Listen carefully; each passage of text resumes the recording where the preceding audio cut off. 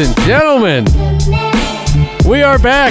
It is College Football Tailgate. Today is Monday, November 29th, 2021. I'm your host, Will Chambers. With me, as always, Tyler Walgie. Hello, mate. No producer Smitty today. Hello, Governor. He's out again. He's got a new dog. We talk a lot about Layla Jones here, the Woos Media Studio, your dog. Our mascot. Smitty got a new dog. I believe his name is Frank. Is that right? Frank the Tank. Frank. So I'm excited to meet Frank. Shout out Frank. No, it's Jack. Jack. And actually, I fucked that up. No, shout out Jack. Well, it's just why it's a generic it was like a four-letter name. But he's kind of a slower dog. And so, have you ever seen the movie Simple Jack with Ben Stiller? Well, that's not a real movie, but I've seen the movie that Simple Jack is. Well, we call him Simple Jack. Yeah, what is Simple Jack's a movie within a movie, right? Yeah, it's Inception. It's Tropical Thunder. Tropic Thunder.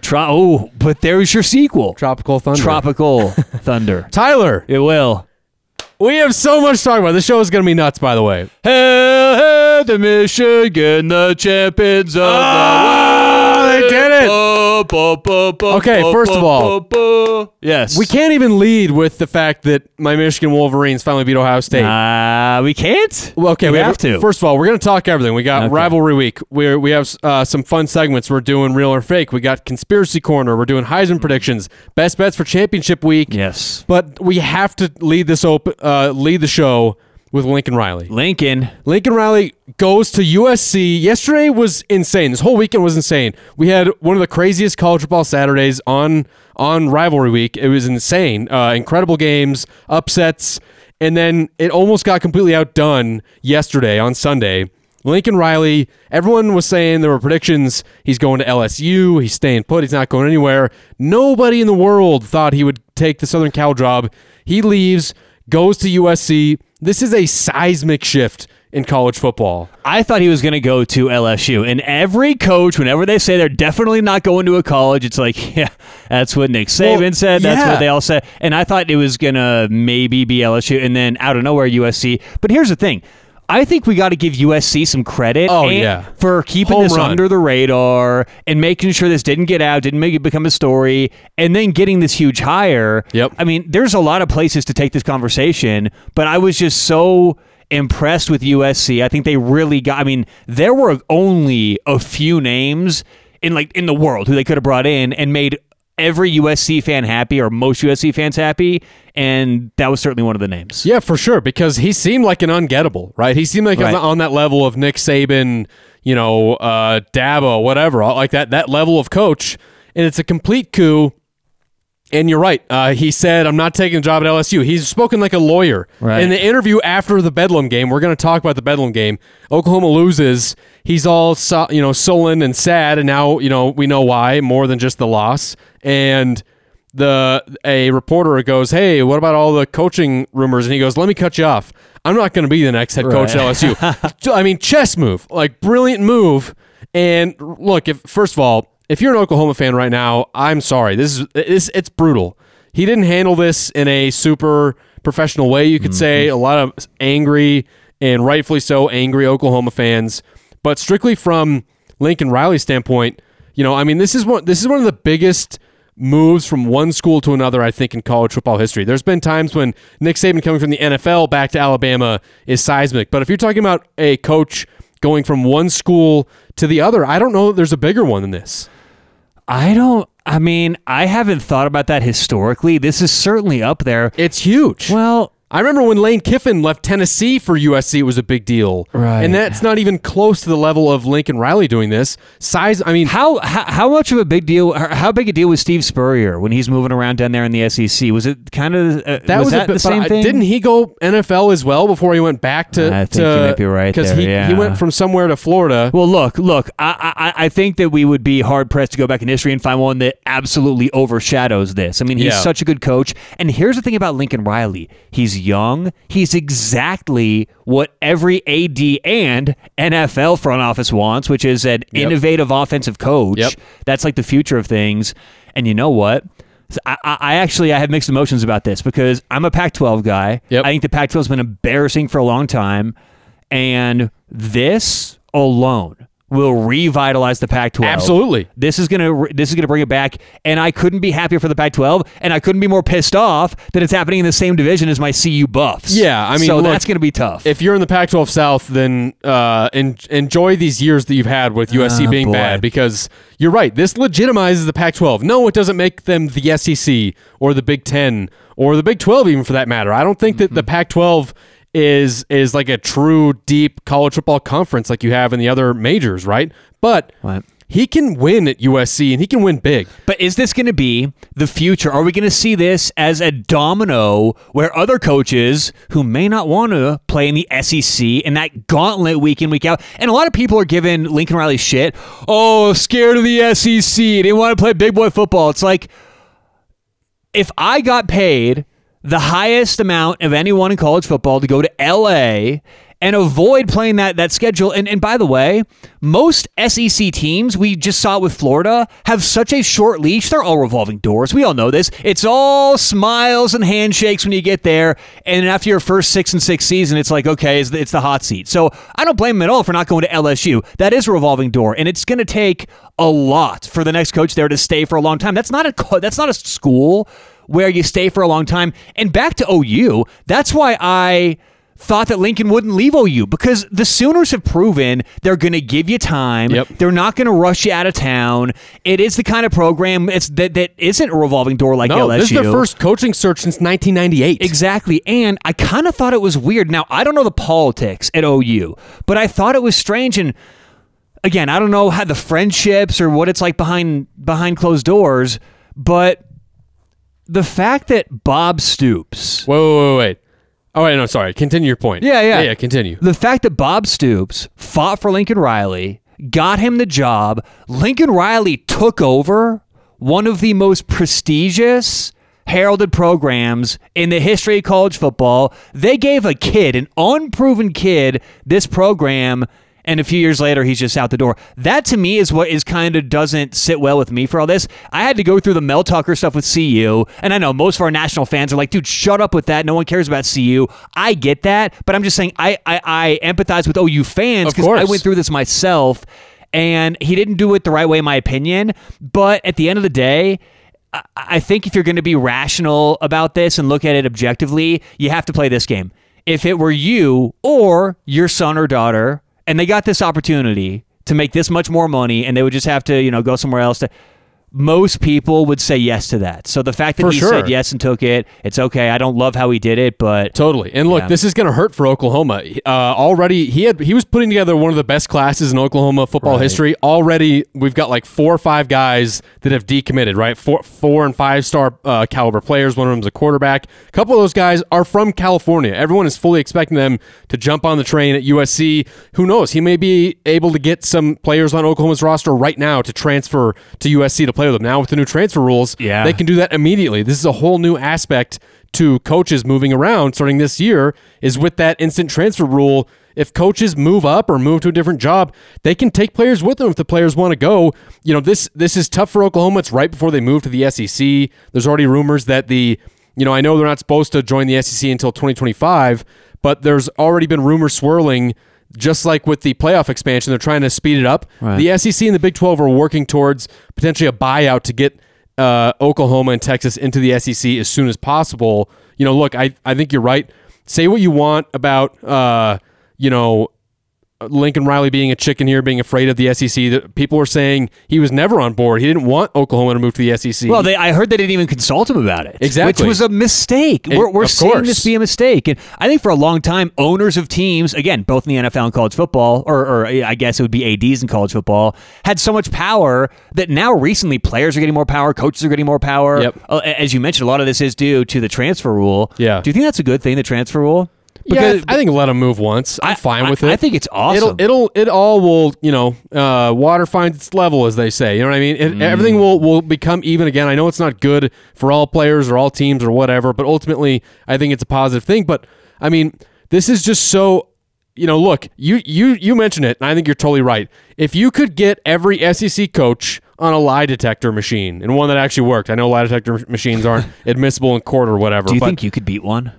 Yeah, I'm a full-on sociopath. No, I probably couldn't. Uh-oh. Sorry. What happened? No, a technical error. There we go. My mic cut out there. Yeah.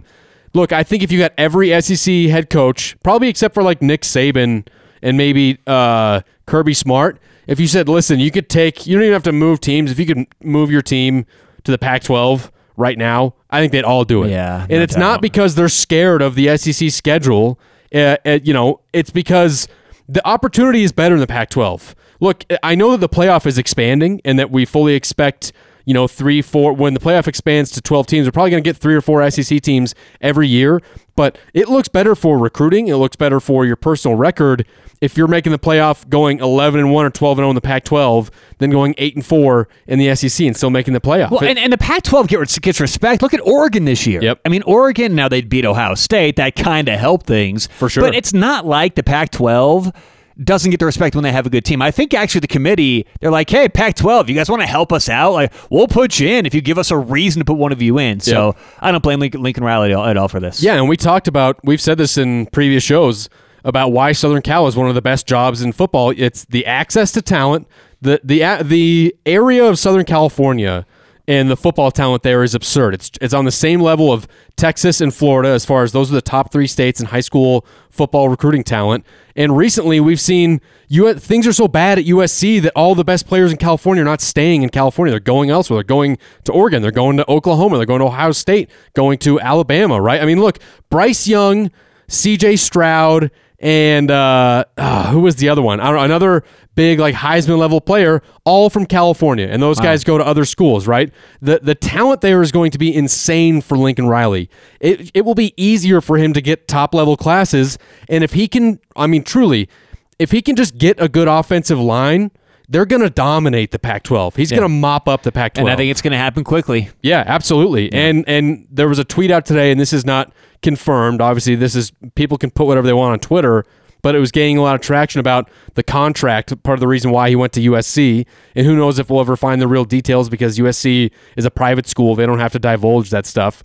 But the rumor is that it was 10 years, $110 million, so $11 million per. That would make him the highest paid coach of college football instantly, right? Then USC had to buy both of his houses in Norman for $500,000 over asking price. So that's $1 million bonus right there. Free access, unlimited access to the USC private plane, and they had to buy him a $6 million house in Los Angeles.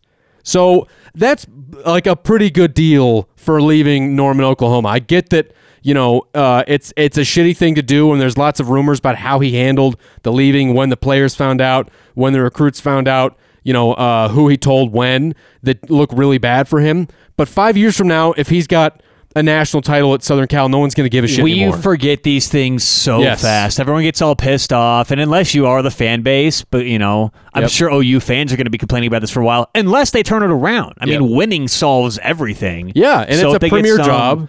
It is. Oklahoma is one of the top jobs in the country. Of course, absolutely. And it happened at a time where a lot of other coaches already picked their jobs. We're going to talk about that. We're doing the coaching carousel, so we'll get to that, replacements and everything.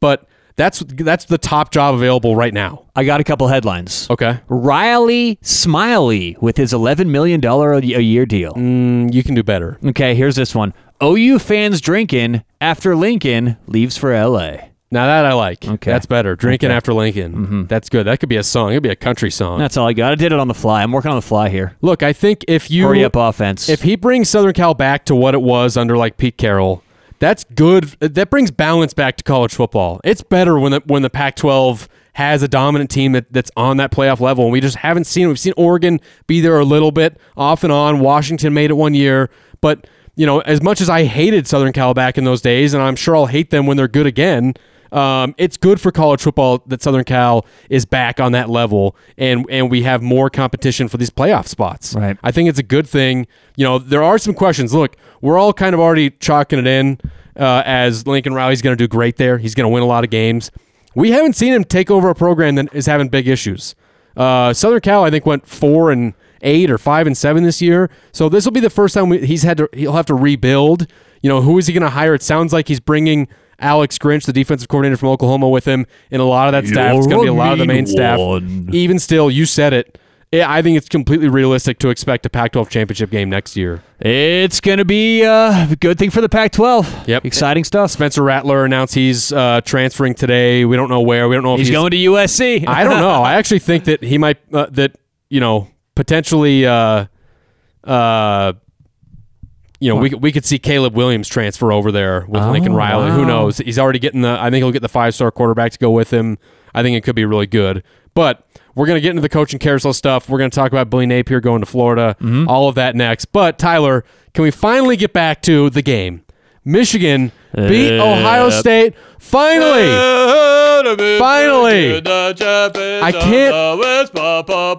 I know not everyone out there is a Michigan fan, but I can't tell you how amazing it feels for me personally. I know I picked Ohio State in that game, and going into it, I still think all the signs were in Ohio State's favor. They dominated Purdue and Michigan State the weeks before that. They looked so good. And for Michigan to go in there and completely out-physical. Totally. They dominated them on the line of scrimmage, both sides. I know that Ohio State did a lot of great things in the passing game. I mean, Ohio State's wide receivers are insane. They're so good. But for them to, completely dominate on the line of scrimmage, they had 300 yards rushing, six touchdowns rushing, and they allowed 0 tackles for loss on the offensive side of the football, 7 yards per carry. That's dominance. And then you look at the other side, Travion Henderson, who I think is one of the best running backs in the whole country. He had 1 yard that went for 28 yards, and the rest of the game, 16 carries for 46. That's dominance. I mentioned, how good the Ohio State receivers are. Michigan was never going to be able to contain those guys, but they limited the big plays, and there were no big touchdown plays. Going in, the only way that Michigan was going to win this game was to force Ohio State to kick field goals. They did that in the first half. They didn't let them in the end zone. Everything about this game was great. It's a heated rivalry. It's a snow game. I love a snow game. The snow is falling. You got the altercation at halftime in the tunnel. Both teams are jawing at each other. The on-the-field scuffle, the Ohio State player ripping off the Michigan player's helmet after a big play. Like that, this rivalry has always been real to me, and I know that people will say Ohio State have been dominating. It wasn't a real rivalry. Ask anyone that's an Ohio State fan crazy. Or a Michigan game or a Michigan fan, excuse me, and it's been back. It was so much fun for me. I couldn't believe it all year long that Michigan would have a chance, and for them to actually do it at home as underdogs, and now they're on their way to the Big Ten championship game. It was incredible. Every Michigan fan out there right now has just been smiling nonstop since Saturday. Can you admit finally that Michigan is one of the elite teams this year? Yes. Okay. Now here's the thing: is that I actually thought because about this. Up until last week, that was a laughable statement to you. I thought they were good, but I operated the whole season under the assumption that there's no way we're going to beat Ohio State. You know what I mean? Because that's what I've been conditioned to know. I mean, really, Urban Meyer has kind of ruined my whole college football season, because even as Michigan was getting wins this year and being good, they beat Penn State or whatever, the loss to Michigan State, all those things, I still was always operating under the assumption, well, it doesn't matter because they won't beat Ohio State at the end, because they never do. It had been 9 years since they had done it, and it was 8 years before that. So, the whole idea of them beating was silly, and there's nothing worse than the guy who's just a blind fan that just says they're going to win when all the signs were pointing towards Ohio State being better. But you're right. Michigan is an elite team right now. If they take care of business against Iowa, which they should, they'll be in the playoff. Right. And you look at, this is crazy to think. I mean, a couple weeks ago, this would have been insane to think. At who else might be in the playoff if Georgia beats Alabama on Saturday? 6.5 point favorites. The 6.5 point favorites, they should, right? But we don't ever count out Alabama totally. If that happens, right, you're going to be looking at Georgia as a 1 seed, Michigan as a 2 seed, and they're probably going to be facing Cincinnati or Oklahoma State in that first game. That should be a game where I think Michigan will be favored. I'm certainly not going to guarantee victory or anything like that. There's a real chance Michigan is playing in the national championship in a couple months or in 6 weeks or whatever. Oh my God, I wish I would have got the audio. I'm going to get the audio because that's insane. Preseason, I asked you a question. Who wins a national championship first? Michigan basketball, Michigan football, and I think you said you put your whole 401k on Michigan basketball. I'm sure I did. Well, they had been there recently. Michigan basketball has been good. And so it's incredible to watch just as a fan of this team, always feeling like, even the win against Ohio State in 2011, that was a year between Jim Tressel and Urban Meyer, so it felt like kind of like a fluke. It felt like we got him on a down year. Michigan's back. They're Michigan's back. back. 5 touchdowns for Hassan Haskins. Yep. Aiden Hutchinson is insane. He had 3 sacks, 15 quarterback pressures. I read that since Pro Football Focus tweeted this, since they started measuring quarterback pressures, that's the record. That's the most in any college football game. He was dominant. Harbaugh gets the monkey off his back, and he talks shit afterwards, which I just love. The rivalry is back. I don't know if you saw, he took a shot at Ryan Day in his press conference after. So he didn't call him Ryan Knight, did he? No, he that's my line. That's yours. That's mine. Yeah, that would have been plagiarism if he had taken that from you. No, he said, look, they talked about how Ohio State players talking shit over the years had fueled them for this game, and it was a big deal to them. And I mentioned it before this game that Ryan Day had said in that press conference with Jim Harbaugh one time, apparently, that they wanted to hang 100 on Michigan. They said, you better hope the Big Ten has a mercy rule because we're going to hang 100 on you, right? And so Jim Harbaugh is asked in the postgame, did all that stuff fuel you? And he said, yeah, lots of people said stuff. And classic Jim Harbaugh, can't help himself. He literally starts the sentence by saying, we'll just take the high road. And then he doesn't take the high road at all. By the end of the sentence, he says, some people, are born on standing on third and think they hit a triple, which is basically saying, hey, Ryan Day, everyone thinks he's hot shit. He took over a program from Urban Meyer that was already a playoff caliber program, and everyone thinks he's so great. I took over Michigan. They were 5-7. Now, first of all, epic burn. Love it. I love that he's talking shit. Don't get ahead of yourself. Ryan Day took a team to a national championship game last year. I still think he's an elite coach. We'll see what happens as Ohio State goes forward. It is a valid point saying you took over a great program. Let's see you do something else. But kind of sounds exactly like what I've been saying for the last. That's true. Yeah. You and Jim Harbaugh. Me on the and same Jim. level. I tell you what, we agree on oatmeal. We agree on milk. I agree on milk too. Whole milk. We agree on football. I Yep. mean, not a whole lot. Me and your favorite head coach. I love it. I'm glad that he did it. And look, I wonder know, his feeling on pancakes. I bet he's a true American. He loves pancakes. Yeah, I would think so that's too. got to be the case. I'm sure he goes pancakes over crepes all day. Yeah. You got to go pancakes over he's crepes. A patriot. Yeah. Look, it's only one game. I know Ohio State has won 9 in a row, and they'll be back, and they'll probably beat Michigan next year. So I'm not going to sit here and say the tide is turning as far as I don't know, the programs. Will. My sister once had a poster that said, "A journey of 1,000 of miles starts with one step." There's only one way to turn it around. Yeah. But even still, all I know is I'm going to enjoy it this year because it could be 10 years before Michigan gets another. If you're a Michigan fan, enjoy it. If you're an Ohio State fan, Ohio State sucks, and it feels so good to be able to say it. I haven't been able to talk shit to Ohio State fans in a decade. Get it in. And it feels great. Well, and Ohio State fans, basketball's coming up soon. It's like they haven't cared about basketball in a decade. Yeah, Michigan's lost, a football school again. Yeah. That's what yes, feels good. And they're going to the Big Ten championship game for the first time since the Big Ten championship game has been around. It's great. Love it. Now, it wasn't the only rivalry game. It was rivalry weekend. The Iron Bowl was amazing. First of all, Auburn's defense, I feel so stupid for picking Alabama to cover a 20-point spread. We both did, and I'm sorry, Auburn fans. I'm sorry for doubting your defense, especially at home at Jordan Hare. You owe Brian Harsin an apology. I absolutely do. Look, if they had Bo Nix as their quarterback, they win that game. Yeah. They win that game.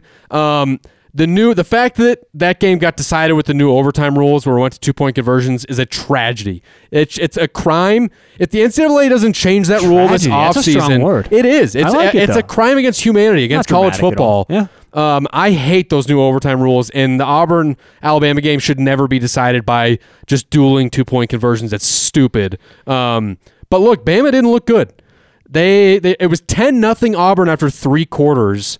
And, thankfully, if you're a Bama fan, they get the ball back with a minute and a half and they make a great drive to force it into overtime. But Alabama is not what we thought it would be. I don't know. I think I'm getting a lot of value on my Crimson Tide this weekend, plus 6.5. I think this is I tell you, but wait, first of all, our bet board bet was money line, was it not? Hey, we already have one out there. We made a futures bet. It's already placed. Okay. It's already, Will has Georgia. I have Alabama. Pick 'em. However, that's value. That's the definition of value. If you get 6 points closing value on every bet you make, you'd be a millionaire in a couple years. I will be. Well, your picks lately have been hot, except for our bet board games. Yes. You're on fire, except for everything. You did go 2-0 on the bet board. Yes. And that's now 15-10. You know what I find very peculiar? Huh. Whenever you have a winning bet board week, it leads the show. It's like national news. We hit the alarm. Well, Whenever I have a winning bet board week, it gets mixed into the shuffle. What are we, about 25 minutes into the show right now? Just thrown in there like... listen, I got to give the people what they want. You know what it is? I've got a good analogy for all my chefs out there, okay? When Will wins his bet board, it's always the main ingredient. It's the main ingredient of the course. Whenever I win the bet board, it's always the little last thing that says Creme fraiche. Salt to taste. Yeah. You know how they always just add salt to taste? Yeah, it's just a dash. That's how I feel mine is treated when I have winning weeks on Well, here. that's a fair point, and you're right. You went 2-0. You got Oklahoma State. The line that we had them, they didn't. I think by the time it closed, Oklahoma closed covered, 4.5. But they Oklahoma State wins by 4, so you get that one, and you were on Michigan, and you were right about Yes. that.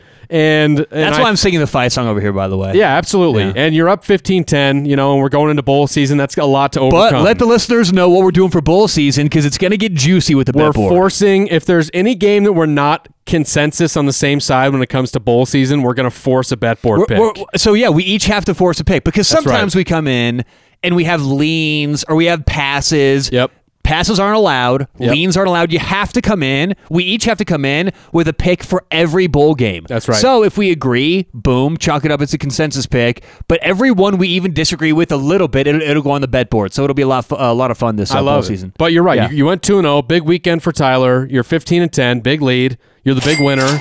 All the accolades. Give it to him right now. Lay it on him.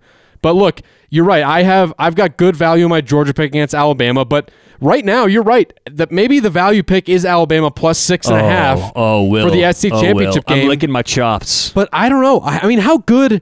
I know Alabama is good, and they get the benefit of the doubt because they're Alabama, and rightfully so. It's Nick Saban. It's Alabama. They should get the benefit of the doubt. But how good are they this year? Well, what's their best win? Is it their best win right now is Ole Miss? That's not what it's about. And you're right. They don't have the resume. They don't have the classic resume. And it's not fair. I'll admit it right now. My evaluation of Alabama, if they were wearing Notre Dame's jerseys, I wouldn't be looking at them the same. But I give Alabama and Nick Saban the benefit of the doubt. You give them a week to prepare for Georgia. Sure. And here's the thing. Just a little general handicapping and betting tip for anyone out there. If you fade the public consensus, when the public consensus is overwhelmingly strong on one side, you're going to make money. You're going to make money. Yeah. And right now, if you walk into any bar in America, you walk into any Target in America, you walk into any golf course in America, even though it's getting a little chilly, most people who watch college football will say, oh, we got a all-time, elite Georgia team. How about that defense? And Alabama sucks this year. Alabama's not Alabama. Very true. The easy side to bet here is clearly Georgia, and most people aren't sensitive about, is it 4.5, 5.5, 6.5, 7.5? And if it's 7.5, most people just buy the half point to 7 or take the alternate line at 6.5. I think we have serious value with Alabama this weekend for no other reason than it's such an overwhelmingly non-public play, and I got Alabama. I feel so good betting on Alabama. And if I lose that bet, Alabama plus 6.5, I will walk away feeling completely okay. I won't feel stupid. Because it was the smart bet. I think so. Yeah. And look, you're right. Nick Saban and Alabama do deserve the benefit of the doubt because they've proven us wrong. They've proven people wrong time and time again. But there is something different about this year because, look, like I said, their best win is Ole Miss or Arkansas. And if you told me before the year, okay, well, they barely beat Florida, LSU, and Auburn, you might have been like, that's not so bad. But now that we know what Florida is this year, what LSU is this year, an Auburn team that doesn't have their starting quarterback, this has troubled me. Look, I don't know that the fact that they couldn't score on Auburn's defense and they struggled to score against teams like Florida and LSU, how are they going to score on Georgia? And maybe we're all just overrating Georgia because Georgia hasn't really played anyone that well or that good this year either. Well, but Georgia's also killed everyone they played. And they beat Clemson early in the season. Yep. So that's the thing is when you go back, it makes it easy. You can build a case for Georgia because they've got the record and the scores to prove it. Yeah. My whole side of the handicap here really doesn't have much to do with Georgia. I will admit, Georgia's the best team in the country. Yep. I will admit they're the most talented team in the country, and their coaching staff is one of the best in the country. I know all of that. I'm just saying, I think Alabama's being overlooked in this situation. And I Right. think and by the way, folks, the line is never off by 2, 3, 4 points. That's crazy to think. So, I mean, the most a line is usually off is, a few points. So it's pretty smart. The market is pretty smart. Otherwise it wouldn't win all the time. Now, here's a fun thing to do. And I know we're kind of getting into the Alabama-Georgia thing, but I'll leave you with this. One thing that I've heard other shows do and that I think is a good indicator of the right side, do the 2-point swing. Add 2 points to either side and see if it sounds logical or, yeah, I could see that, or it's just so egregious that it's bad. So if we see Alabama as 8.5-point underdogs, Right. that to me sounds crazy. Wait a minute, Alabama's 8.5-point dogs, no one would take that. However, if we move it 2 points the other way, and it's now Georgia minus 4.5, that doesn't seem all that crazy to me on a neutral Right. field. So that to me is how you can decide, do I have the good side of a handicap bet? Let's just move it 2 points and say, does it make sense? Does that seem logical or is it Interesting. crazy? And to me, Alabama plus 8.5 seems insane. Yeah. 4.5 seems, I could still see that. So Man, well, they were so close to getting beat by Auburn. If you're an Auburn fan, I feel for you. You're at home, you're dominating them on defense. It's 10-0, and all of a sudden you give up that late touchdown drive, at the very end of the game. It was brutal. They kept cutting to, shots of fans in the stadium in overtime and at the end. And these poor Auburn fans, man, playing at Jordan-Hare Stadium is a super tough place to play. And I give Auburn a solid offense next year and a quarterback, and that team is going to be really good because their defense, their run game, incredible. it was a great game. Love the Iron Bowl. I think Nick Saban is now 5-7 at Auburn since he's either been with Alabama or lifetime, not sure. But I think I saw that stat. 5-7? I believe That's it? Well, look, I'm going off memory from watching the game, but I believe I saw a graphic during the game that said Nick Saban is 4-7 at Jordan-Hare Stadium. Interesting. Against Auburn, yeah. So, again, you'll have to fact check me on that one. You'll have to Google that one. Oh, you're right. He entered the day 3-7. He's now 4-7. Oh, so it is 4-7 now. Wow. Yeah. I don't think because you're right. He was at LSU before that. But even still, only 3 wins since, in that time. Isn't or that 4 crazy? now. That is crazy. And we should have taken that, more into account last week. I think when we were picking overlooked that game. Yeah. But it was almost a clean sweep for the underdogs in the Big 3 rivalry games because Bedlam happened. Look, we now know where Lincoln Riley's head was at. I think at that point during the game, he probably had a good idea where he was going already, or he knew things were in the works. His agent is cutting deals. But to me, Oklahoma State's offense impressed me the most. I know they have a good defense. Okay. I before we get into Oklahoma State, I have to rewind, and you have to admit that you were completely wrong about one thing. Yes. Mike Gundy getting rid of the mullet was actually a good thing. Wait. Counterpoint, the mullet was kind of back based off of how he looked. Now, early in the year, he didn't have the mullet.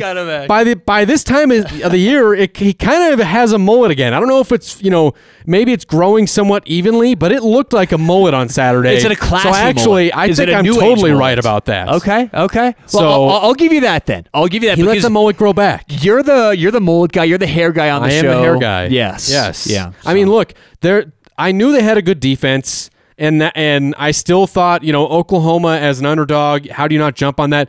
The Oklahoma State offense impressed me. Spencer Sanders made a lot of big plays. The run game was fantastic. They were physical. They showed the ability to make big plays. This game was crazy. There were 2 muff punts. Both teams scored a touchdown off the other team muffing a punt. That doesn't happen very often. Caleb Williams was really struggling to throw. I look at Oklahoma State and they're in the playoff if they beat Baylor and Georgia beats Alabama. If Alabama wins, maybe that throws a monkey wrench into it. But even still, I think that if Oklahoma State beats Baylor, they might leapfrog Cincinnati.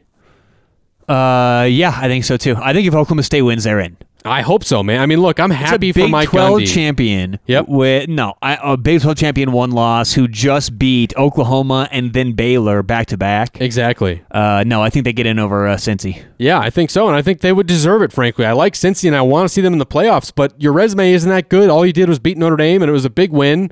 But that doesn't stack up with some of these Power 5 resumes. No, it doesn't stack up, even though I think Notre Dame's better than most people do.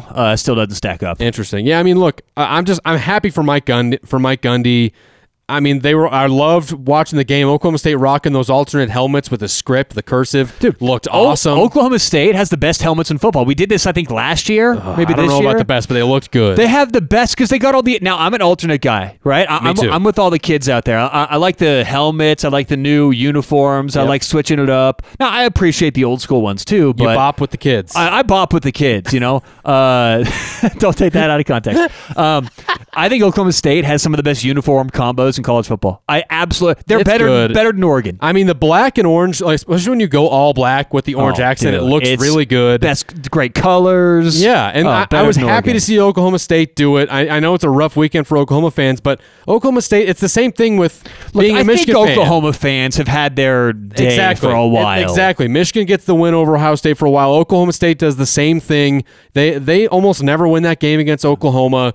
You know, it's a big deal for the Oklahoma State fan base out there. It's a big deal for Mike Gundy. And now they're going to, same thing as Michigan, going to their first Big 12 championship game ever, which is insane to think about with how many good teams they've had. Let's go. I'm fired up. More rivalry games. The Egg Bowl. The Egg Bowl was on Thanksgiving, and it was awesome. Kiffin is now 2-0 in this game. It's such a fun matchup to watch Mike Leach versus Lane Kiffin. And you got to give, we both were on the Mississippi State side there, and it seemed like the right bet going into that game. But you got to give Ole Miss credit, especially on the defense. They held Mississippi State to 6 points through the first 3 quarters, and I know that Mississippi State got things going in the fourth there, but by that time, that game was already over, and it didn't feel like Mississippi State had a chance to come back. You know, I love what Lane Kiffin is doing there. He's trolling people with the coaching carousel stuff already. Since all this stuff is happening, he's tweeting out pictures of Texas license plates, just fucking with people. He's not going anywhere. He's not leaving. I love it. And to me, you don't think he's going anywhere? No, he's staying at Ole Miss. I think Lane Kiffin is one of I think he's one of the hottest commodities. If I were an AD, I would love Lane Kiffin. I think he's one of my favorite head coaches. Yep. But you're probably right. I don't think he's going anywhere for a while. I think he likes it there. Ole Miss is a good spot, and I think he learned his lesson when he burned Tennessee that, that if you do that enough, no one's going to want to hire you. You know, if you start, it's the same thing with like Bobby Petrino. It's like, well, how can we trust you to be loyal to the program? And he's got a good thing going at Ole Miss, and they're not.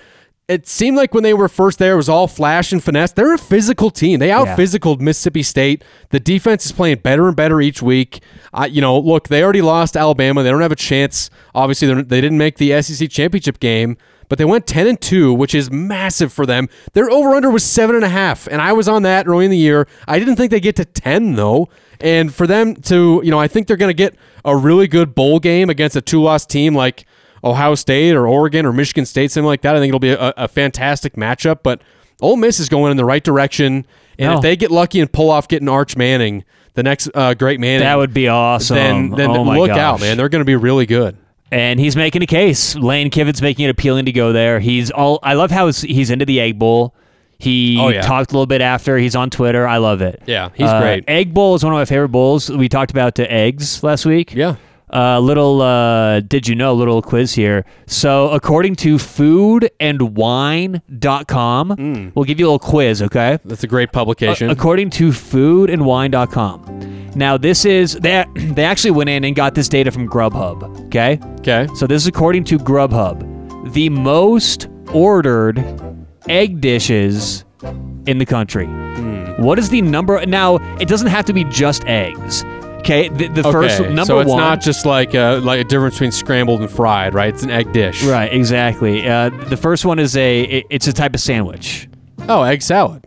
No. No? Bacon, egg, and cheese croissant. Okay, well, that's not an egg dish. Well, that's what this says. Foodandwine.com's most popular egg dishes. What do you want me to do about the title? I don't title these things, Will. I just don't, Here, I'll just give you the... All right, so number one was bacon, egg, and cheese croissant. Number two is... Oh, yeah, this is a stupid list. Eggs any style with potatoes. Number three is bacon, egg, and cheese bagel. Foodandwine.com needs to do a better job.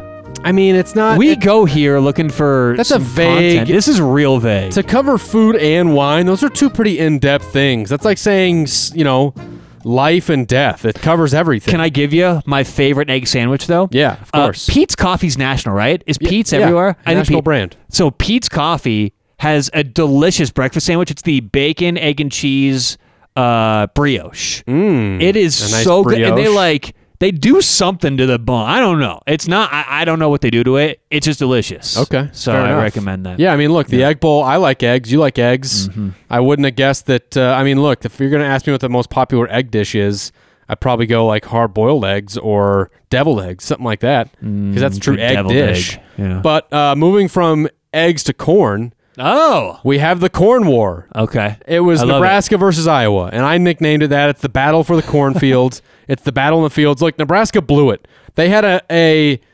big lead going into the fourth. Iowa scores 19 unanswered, 19-0 in the fourth quarter. You just knew once Iowa got in striking distance, you knew Nebraska was going to blow it.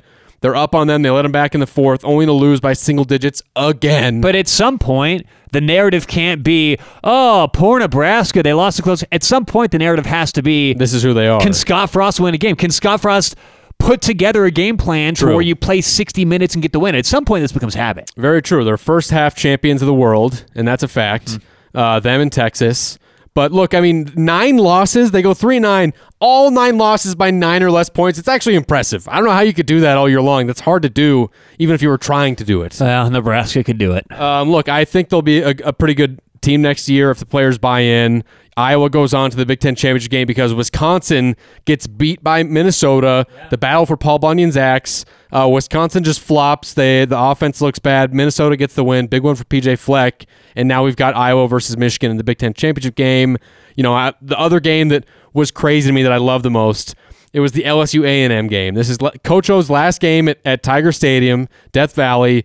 They beat A&M in the last minute. Touchdown throw, I think with like 20 seconds left, gets LSU the win. Speaking of great alternate helmets, LSU's white helmets look awesome. They had the white helmets going on.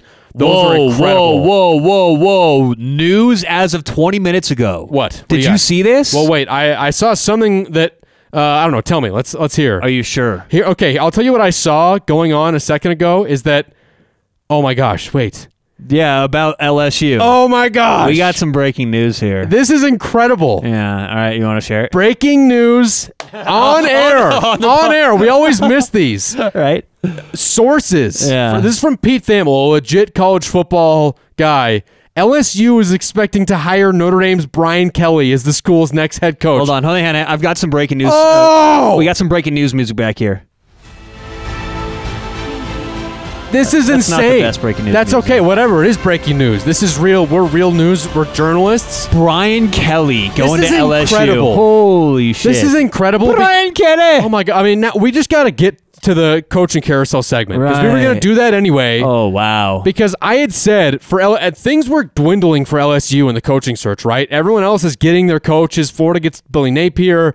For me, I was saying LSU's got to pay up and get Dave Aranda. That's who I was saying. Or Mario Cristobal. Pay somebody to go in big. We now have 2 massive coaching changes that no one saw coming. No one saw Brian Kelly leaving Notre Dame. No one saw Lincoln Riley leaving OU for Southern Cal. And Brian Kelly's going to go to the SEC at LSU. This is insane, Look, Tyler. I've been saying this for a long time. I really believe Brian Kelly is a top 5 coach in college football. Yes. He's done well wherever he's gone. He's elite. And let's not all forget the recruiting hurdles that he's had to go through with Notre Dame. And I don't blame Brian Kelly one bit because here's what he has to go through.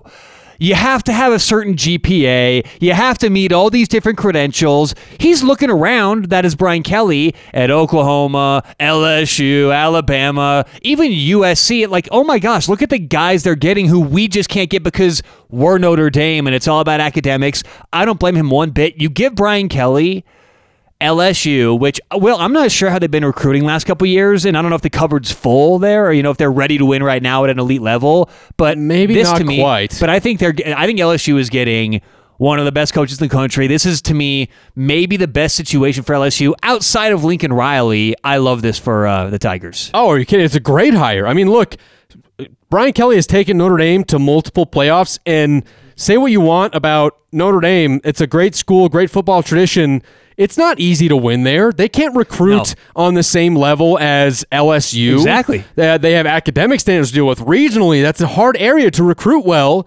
This is massive. This is a huge hire for them. Now, look, will he succeed in the NFL? We don't know. Or in the SEC? Same thing. It's as close to the Same NFL as you're going to get. Will he succeed in the SEC? I don't know.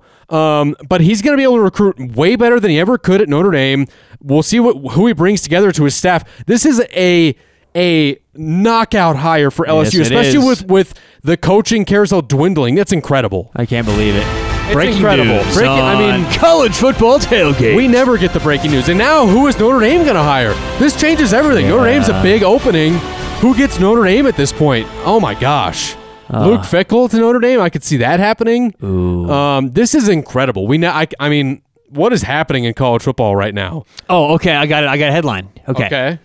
The headline on the fly. On the fly. So work with me here, okay? The coaching carousel trickle might bring Luke Fickell to South Bend. It's long, but I like it. The rhyme is good. It's just, brevity. It's a little wordy. You need a little brevity. It's a little wordy. You got to trim the fat, figure it out. I mean, look, massive coaching hire. I don't even know what to say right now. I think that Brian Kelly could dominate. And hats off to him. With college football expansion about to happen, Notre Dame was about to be a shoe into the playoff every year. They already were basically being an independent. They don't have to play a conference championship game. Now they go to the SEC. Well, I'm sure they made it worthwhile money-wise, too. For sure, but the SEC West, that's insane. That's difficult. He's saying, I'm not scared of Alabama. I'm not scared of A&M. I'm not scared of the big bad SEC. Hats off to Brian Kelly. That takes balls. It does. I love the hire, and I think that LSU immediately should be projected as one of those. Again, this just happened. Wow. I want to look at the roster, how they've done recruiting last couple of years, but if I'm an LSU fan, I'm it's fallen off a bit. So jacked right now. And I don't know that Brian Kelly is the dude who comes in and wins immediately, but I think by year 3 they're really, really good. And if he gets the right staff, I mean, wow, incredible. Yep. Billy Napier gets hired at Florida. I actually love the hire for the Gators. He comes from Louisiana, the Ragin' Cajuns, 3 10-win seasons at Louisiana the last 4 years. His 4 years there. Ragin' Cajuns had 0 10-win seasons in school history before him. That's a big deal. I know that it's the now Sun they have Belt. more double-digit win seasons than Iowa State. that's a big deal. God, Tyler getting a dig in. I love it. Look, he coached under Dabo. He coached under Saban. He's got experience. Apparently, he's a good recruiter, really good guy. Look, well-mannered. You are way more into this hire than I am. I think, unfortunately, this is a classic hire that kind of has the early flashes, but it's going to fizzle out. And look, every hire doesn't work out. I feel like we all, especially you're such a college ball purist. You're like so I feel like purist. College ball fans get so excited with these new hires because there's endless possibility. And it's so funny. You're a Michigan fan, obviously, but I've seen you jump on different, different fan bases, different. Yeah, of course. What word am I looking for? Bandwagon? Bandwagon. I was going to say station wagons. I love a station wagon, too. I drive a station wagon. I love wagons. Different station wagons. But I just think that, look, again, how many hires do you think actually work out every season? It's like half the hires. That's true. So this, to me, I think the hires that are going to work out are Lincoln Riley, Brian Kelly, the whole mid-level coach who succeeded in that. I'm glad he gets the opportunity. And I think he's probably a hell of a guy. He has a good resume. But of all the hires I've seen so far, I'm least excited about this one.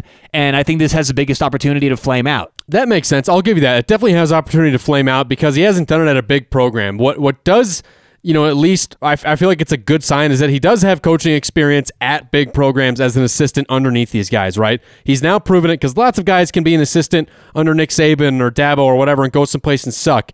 He went to Louisiana, won a lot of games or played tough against big. They beat your favorite, Matt Campbell, Iowa State. Mm-hmm. They've played tough games against a lot of Power 5 programs, and now he goes to a talent-rich area in Florida where Miami is down, Florida State is down, Central Florida is down. Things are bad in Florida. He should be able to clean up there. And the one thing we heard about Dan Mullen repeatedly at Florida and before that was that he wasn't a great recruiter. If Billy Napier is a good recruiter, he's going to get talent in there, and he'll have something to do with it. And it's yet to be seen how he can, whether he'll compete on that level. I'm having problems with my mic again. I got to stop touching the cord. What is it with that? I got to stop touching the cord. Dude, you like to play with that. You like to mess with it and fidget with it. I'm a fidgeter. We got to get you something else to fidget with during the show. A fidget spinner. You think that would be distracting? Yeah, of course. I'm easily distracted. Look, I like the hire. It's definitely not a slam dunk. You're right. It is not on the level of of Lincoln Riley, Brian Kelly, some of these bigger hires. I don't love it. But it could be one of those sneaky hires where you go, I don't love it, and then it turns out to be great. And so we'll see how it shakes out. All right, so getting into the coaching carousel, we saw Washington hired their head coach today. They get the guy from Fresno State, Kalen DeBoer, I think is how you say that, DeBoer? Daybauer. Daybauer? No, I don't know. Daybauer. Look, another guy who's done well at a small school, and Washington is a tough school to win at as far as recruiting goes. I actually like that hire for them. Once again, not a lot of good coaches left. TCU is going to hire Sonny Dykes. Now, he won a lot at Southern Methodist, SMU, and the reason why I like that hire is because SMU and TCU are in the same city, that Dallas-Fort Worth area. Okay. He knows the area. He can recruit the area. He's got a great relationship with the high school coaches there. I think it's a solid hire for TCU. Wait, so I love you doing your carousel thing here. I'm going to, just for, not the whole time. Carousel music. Love it. Okay, you ready? LSU. So now they get Brian Kelly. Brian Kelly, or the replacement for Notre Dame, bring in Luke Fickell. The replacement for Luke Fickell at Cincinnati. You bring back Marcus Freeman unless he goes to LSU with Brian Kelly. I can't believe Brian Kelly's going to LSU. This is incredible. TCU. So we mentioned the SMU. Sonny Dykes head coach goes to TCU. They bring in Rhett Lashley, the offensive coordinator at Miami, a guy who had been an offensive coordinator at SMU before that. Okay. Had scored a lot of points, made a big offense. Now, there's only a few schools that haven't hired their head coach now at this point. So obviously Notre Dame is now open. Oklahoma still hasn't, nothing official, and Virginia Tech. Here's what I like for Oklahoma. Now, I don't think this is going to happen, but I think the best available get for them right now that's realistic is Josh Heupel. He's a former player there. I'm not excited about that at all. I don't know. I think if you're Oklahoma, you want another guy that can score a lot of points. He's got things going in a positive direction at Tennessee. I think it'd be brutal for Tennessee to lose another head coach that is promising like they did with Lane Kiffin. But he's the guy I'd want right now if I was Oklahoma. But I think the more realistic hire is Brett Venables, the defensive coordinator at Clemson, who was a defensive coordinator at Oklahoma before that. I think there's already rumors that he is the guy they're zeroing in on. I think it's very likely that Brett Venables ends up going there. I think that for Virginia Tech, that's the other big program kind of left out right now as far as who they're hiring. I think Virginia Tech needs to get a good defensive coordinator. Go after Dan Lanning, the defensive coordinator at Georgia, who has Georgia's defense going great. His name is getting tossed into the ring a lot. I think he's a guy who could. He's got SEC recruiting ties, and he turns Virginia Tech, the Hokies, back into a defensive team. Virginia Tech? Why are we talking Virginia Tech? The Hokies, baby. Who cares about the Hokies? I don't know. I have current odds here for the next full-time Oklahoma coach. Okay. Brent Venables plus 4-1. Okay. So Brett Venables 4-1, Lane Kiffin, and Mark Stoops both 5-1. I like the Mark Stoops hire too. Matt Campbell 6-1, Luke Fickell 7-1, Jay Norvell 8-1, Bob Stoops 9-1, Josh Heupel 10-1, Shane Beamer 11-1, Mario Cristobal 15-1. Okay, how about this? Actually, Matt Campbell is a great hire for Notre Dame. He stays in the Midwest regionally. He's already recruiting that region. Now he goes to a school where he can get bigger, better recruits. I feel like Iowa State kind of has that tough physical personality that you've gotten out of Notre Dame recently, and he'd be the perfect guy to get them to lots of wins and not win a national championship just like Brian Kelly. Matt Campbell is the perfect coach if you want to win 9 games every season. Get Matt Campbell. That's what they want at Notre Dame. You know who 9-3 every year. I don't know about that. All right, here, look. One name that I think is going to be in the mix here that I haven't heard a lot about, Matt Rule, the current coach of the Carolina Panthers. What do you think of the possibility of him coming back from the NFL? He was great at Baylor. He's kind of they're making some mistakes there, I think, in Carolina. I think Matt Rule's a great coach. Yeah, I mean, I don't see him coming back. Like that's actually it was Adam Schefter had said when the Oklahoma news broke with Lincoln Riley that they were zeroing in on Cliff Kingsbury. It's like he has the number 1 team in the NFC right now at the Arizona Cardinals. Why on earth would he leave that to go to Oklahoma? I don't see it. So I mean, just incredible. This Brian Kelly news has just shook me. Yeah. Will, come on, snap back into it. Brian Kelly is going to be at LSU. And I think here's the thing. I think I'm getting into this. Will is having trouble with this because Will is now a pseudo LSU fan. Will loved Ed Orgeron so much. We got LSU swag in the studio for Will's love of LSU. Will also concurrently at the same time, was kind of hesitant on Brian Kelly. You were never a Brian Kelly lover. I wasn't a stan like you. You weren't a stan like me. Yeah. And now Brian Kelly's coaching your team. They're your team. They're one of your teams. They're not my team. Look, first of all, I'll love Coach O forever regardless. And by the way, when he gave that last Go Tigers after that game on Saturday, like a tear dropped from my eye. I'll love him forever. I hope he goes to Louisiana, truly. It sets up perfectly that'd be cool. for him to go and coaching the Raging Cajuns because he is a Raging Cajun. It would be incredible. He is he could be their mascot and their coach at the same time. I mean, yeah, like, I actually have never been the biggest Brian Kelly guy. He was coaching Notre Dame, which is a rival of Michigan's. Mm-hmm. I've always respected him as a great coach. I respect him even more now for willing to take on the job of going to the SEC and coaching LSU in the same division as Nick Saban. Like, now I'm actually going to be rooting for him just based off of that. It's incredible. That's the carousel music. I love it. Okay. Coaching carousel is done unless any more news breaks in the next 30 minutes. Jeez. Mm-hmm. Heisman predictions really quickly. Nobody wants it apparently. CJ Stroud, he didn't look that great against Michigan after the big one against Michigan State. I don't know if he's going to be able to win it. Bryce Young, same thing. I know he did the drive against Auburn at the end, but he didn't look good before that. People are saying Aiden Hutchinson, the Michigan defensive end now maybe, could be a defensive player getting in there. I don't know. I mean, where would you think the Heisman goes this year, Tyler? Well, the current odds are Bryce Young, the odds-on favorite, minus 200. So for those who aren't too familiar with betting, you have to bet $200 to win $100. So you collect the $300. A lot of people think, why would you make a bet if you're going to lose $100 if you win? So you bet $200 to win, profit $100 on Bryce Young. The next favorite is CJ Stroud. If you bet that same $200 with CJ Stroud, instead of winning $100, you win $850. That's a huge disparity. So Bryce Young minus 210, minus 200, CJ Stroud plus 425, Kenneth Walker, Michigan State 14-1, Kenny Pickett, Pittsburgh 14-1. No chance. And Aiden Hutchinson, Michigan 14-1. Now so this is down to Bryce Young and CJ Stroud. Here's why first of all, what sucks is that both those guys, we'll see what happens with Bryce Young. If Bryce Young plays out of his mind and they beat Georgia, he's going to win. It's his.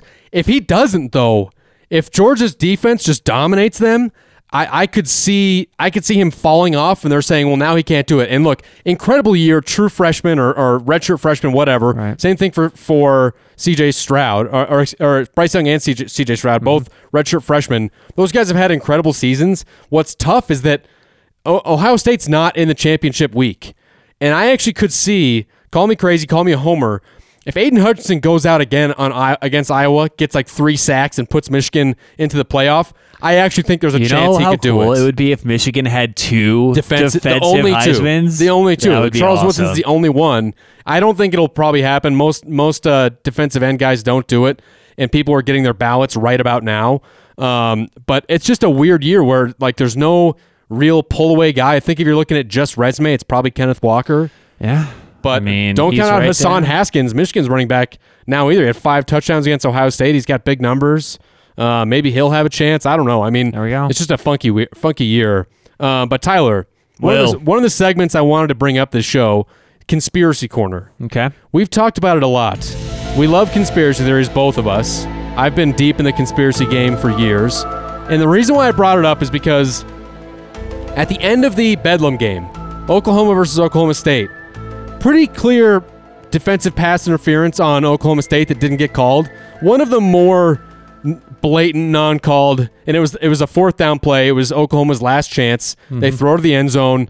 It was blatant pass interference, and there was no flag.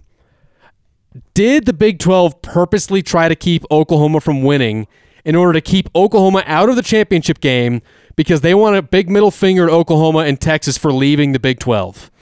I hope so. Means, motive, and opportunity. They got all 3. I hope so. I would back it up. I would be a fan of it. Look, I've said this before. If you're going to do it, go out there and be transparent about it. Don't call it. Just let the world know. So, I hope that's the case. Do I think it is? No, I think that's crazy. I kind of think it might be the case. Oh, I kind of think that maybe the refs were told, hey, listen, we'd love, not like explicitly, like don't call defensive pass interference in the last play, but hey, we'd love to not have Oklahoma in the championship game. Look, from a PR move for the Big 12, losing Oklahoma and Texas is a horrible hit from PR, from a money standpoint. Now they can be like, hey, they're leaving. Those guys, Texas and Oklahoma, aren't even good enough to make the Big 12 championship game. We're bringing in Cincinnati. We're bringing in BYU, these good teams, right? I don't think it's that far-fetched to think that maybe it's true.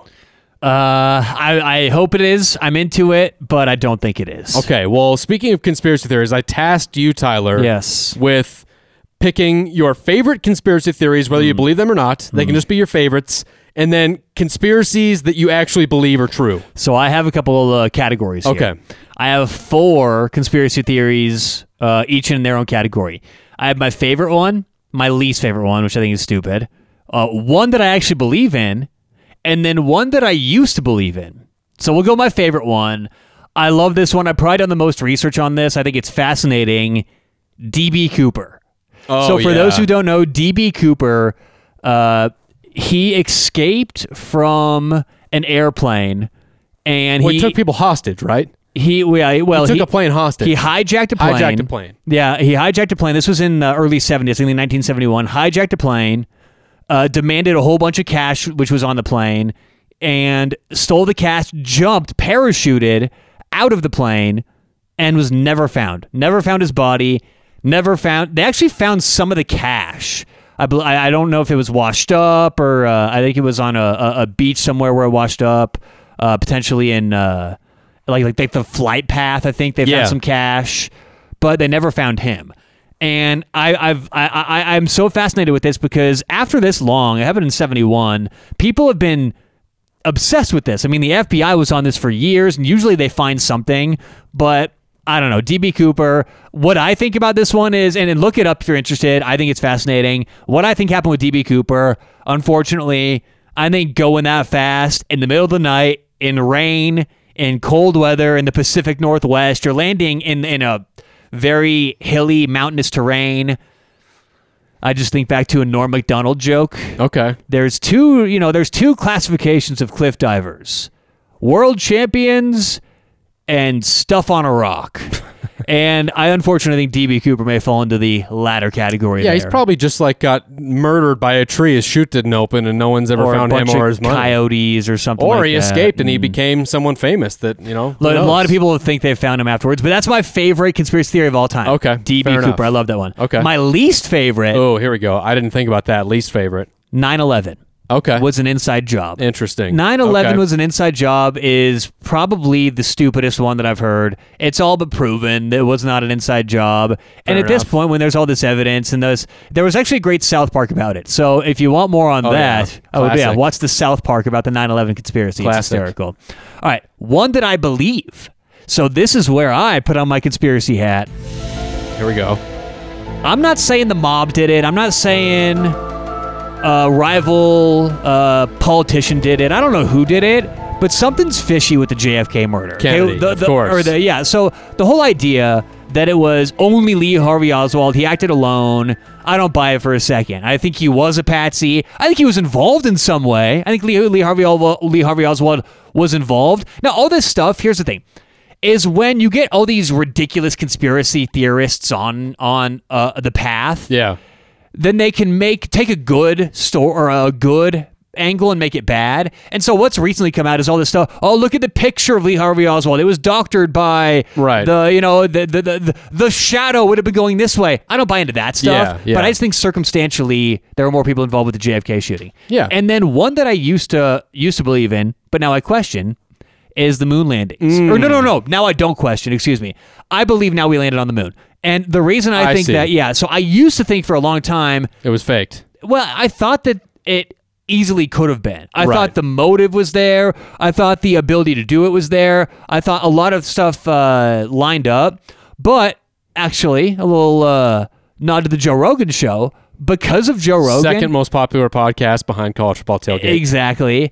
Joe Rogan for a long time was a conspiracy theorist for that. He thought that we never landed on the moon. He had so many different people on that talked about things in a rational way. Shills for the government. You know what? That's actually NASA my shills. last thing is that's the paradox about talking with a conspiracy theorist about conspiracies. Yeah, because there's a built-in never- excuse for anything. Always an excuse, and if you It's get true. down to, well, look, I mean, this verified research says this. It's always He's paid by the government. Exactly. Well, the people He's a doing shill. the research are the ones. Yeah, I mean, Yeah. the people. Trust me, man. The people controlling the information. Yep. They're in on it too. So there's always a reason Of for course. them. Yeah. Look, conspiracy theorists are all the same to me. They're always sort of. They're the kind of person that wants you to think that they have information you don't have, or they're smart enough to have information that everyone else has overlooked. Yeah. They don't trust any type of authority, and anything said to debunk their ideas is classified as, again, well, that's what the people controlling the information want Of you to course, believe. man. That's what they want you to think, man. yeah. Look, first of all, I consider myself a conspiracy theorist. I've always loved conspiracy theories. I used to believe some that I don't believe now. What do you believe? I find that, well, first of all, here, let me give you some of my favorites. Okay.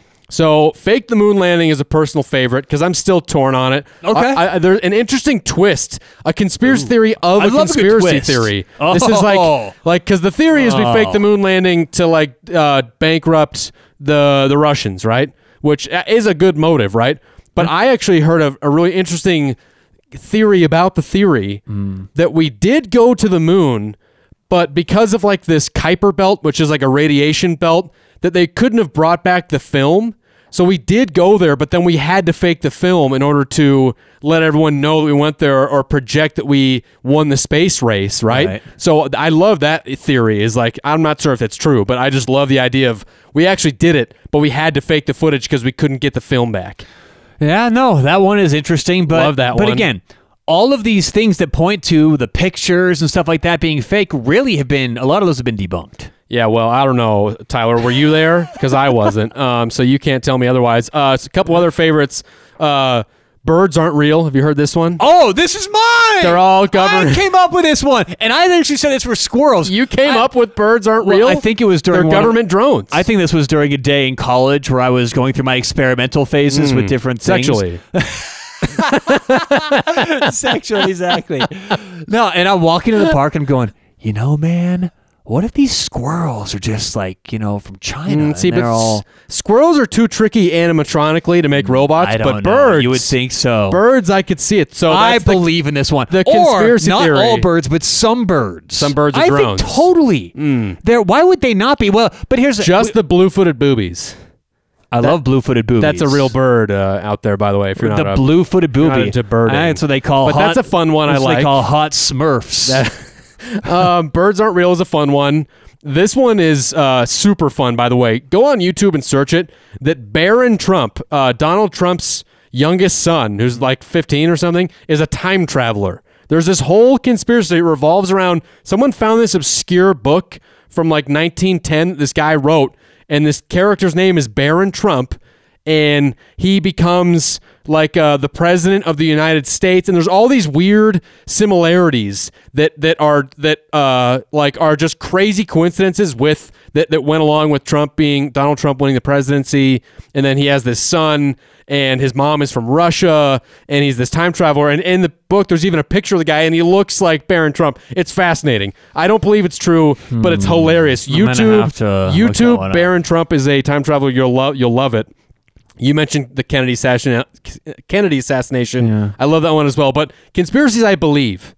I've got 3 here. One of them is very topical. It's real right now, and I think I'm the first one to claim this.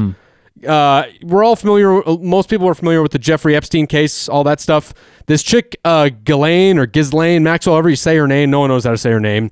She's dead, or she cut a deal. Because even though apparently her trial is going on right now, and she was arrested like a year ago or more, there's never been a single photograph of her, not even a mugshot. Even when Jeffrey Epstein got arrested, we had a mugshot. All we have to prove that she's even in court or arrested right now is a artist depiction from the court where they paint the artist paints a picture of them sitting behind the court. We have no video footage, anything. I think she's dead or she cut a deal and she's not there at all, and it's all a big spoof because I think she's got dirt on powerful people. Wow. That's my conspiracy theory, is that she's not in court right now at all, and it's all being faked. The other one, the NBA is rigged. NBA refs are manipulate games so that big market teams win games. Love that one. And then this one is college football related.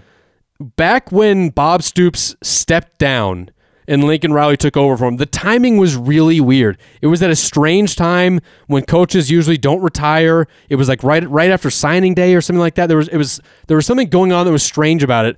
I think that Lincoln Riley either had dirt on Stoops and forced him out, or he went to the Oklahoma regents and said, I'll leave if you don't give me the job right now. And I actually think that Lincoln Riley and Bob Stoops are not chummy, and now it'll be easy for Bob Stoops to not pretend like it because Lincoln Riley left. That's my theory. I don't know that. I mean, that's interesting. I'm a fan of that. Those are my conspiracy theories, I believe. Wait, what about this conspiracy theory? Okay. Bob Stoops is D.B. Cooper.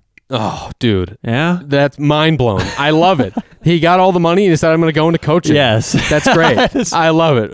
That's Conspiracy Corner. Yes. We'll bring that back one day. This won't be a one-time segment.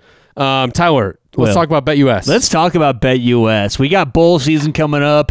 Best place to make all your bowl bets because they've got everything you want. Winners for the bowl games, obviously. They're going to have some contests on there. You can do a bunch of player props. It's tough to find player props in college football, and I'm pretty sure they're going to have player props for some bowl games coming up. So make sure you're part of BetUS. It's a way to help us out. And all you have to do is, look, if you're part of DraftKings, FanDuel, BetMGM, that's great. It helps so much, though, to have more sports books to make bets at, because when you shop around, you can find the best lines. It doesn't matter how good a sports bettor you are, how bad a sports bettor you are. A half point here, a half point there is invaluable. So just add BetUS to whatever you're using, and you're going to love it. You get your money in easy, get your money out easy, and they've got all kinds of promotions. I mean, how many times have you signed up with a book that you see on TV, and they've got a great sign-up bonus, but then that's it. You never get a bonus again. BetUS is going to offer you all kinds of treats and bonuses and free bets all throughout the lifetime of you being a member. So sign up with BetUS today. Help us out by putting in promo code TAILGATE, and that promo code gets you access to all different kinds of bonuses. And my favorite is the 100% bonus. You put 100 in before you know it, or however much. You put 2,000 in, and before you know it, you've got 4,000 in your account. So online, betus.com. Use promo code TAILGATE when you're signing up. Love it. BetUS. Shout out BetUS. All right, so before we do best bets, before we get into best bets, we have one more segment, Tyler. One more segment. It's real or fake, and we've done this a lot. We've done it with player names. We've done it with bowl games, with mascots. We did a segment also once that was Shark Tank, where we pitched ideas. So we're blending the two here. Hello, Sharks. Yes, hello, Sharks. Mm-hmm. Here's my pitch. So this is a real or fake that I'm gonna give to you. So basically. Real or fake Shark Tank edition. Shark Tank business ideas. So I'm going to give you the the idea, right? Okay. The pitch for what the name of the company is, what it does, and you're going to tell me if it's real or fake. This is one that was actually pitched on Shark Tank, or if it's made up. I love it. I've got 5 here. Okay. All right, first one up. Scoop boots. They're pooper scooper shoes. So the way it works is you have pooper scooping shoes, so you don't have to get the pooper scooper with your hands. You don't have to go down and pick it up. It's part of the bottom of the shoe. Yeah. You walk over, you scoop it up, it falls into a bag on your heel behind your shoe. After you're done, you grab the bag. And it's keeps your hands away, hands-free poop scooping. And it's taking a non-pleasurable experience. Making it fun. And making it fun. You could run around and do it if you wanted to. So I Scoop think that Boots is the name indeed of the company. fake. It's fake. Okay, I thought My so. idea. I thought Scoop Boots was... By the way, patent pending. Don't steal that idea. Scoop Boots is real. Okay. Well, Will, I got to say, I'm in with you for a lot of the ideas you have. I'll go with you. I'll pitch to the Sharks with you. Hello, Sharks. Okay. Maybe not for that one. Hello, Sharks. My next business is called Cougar Energy. Cougar Energy is an energy drinks for cougars trying to pick up young dudes. What does it do? Just make them horny? I'm maybe. I don't know. Maybe it's got oyster juice in there or something, an aphrodisiac. Okay, but that's the whole thing. Cougar energy drinks for cougars to go pick up young dudes. I'm gonna say this is also fake. Real. No, it's Cougar Energy was pitched on Shark Tank. Look it up. It's a real thing. Was it taken? Did they get a deal? No way. Is it a real company? They were laughed out of the room, mostly because all these sharks are not young dudes that are trying to get picked up by Yeah, right. Hot Cougars. Wow. So. Okay. Cougar energy. I guess. 1-1. You're 1-1. Okay. All right. We got 3 left.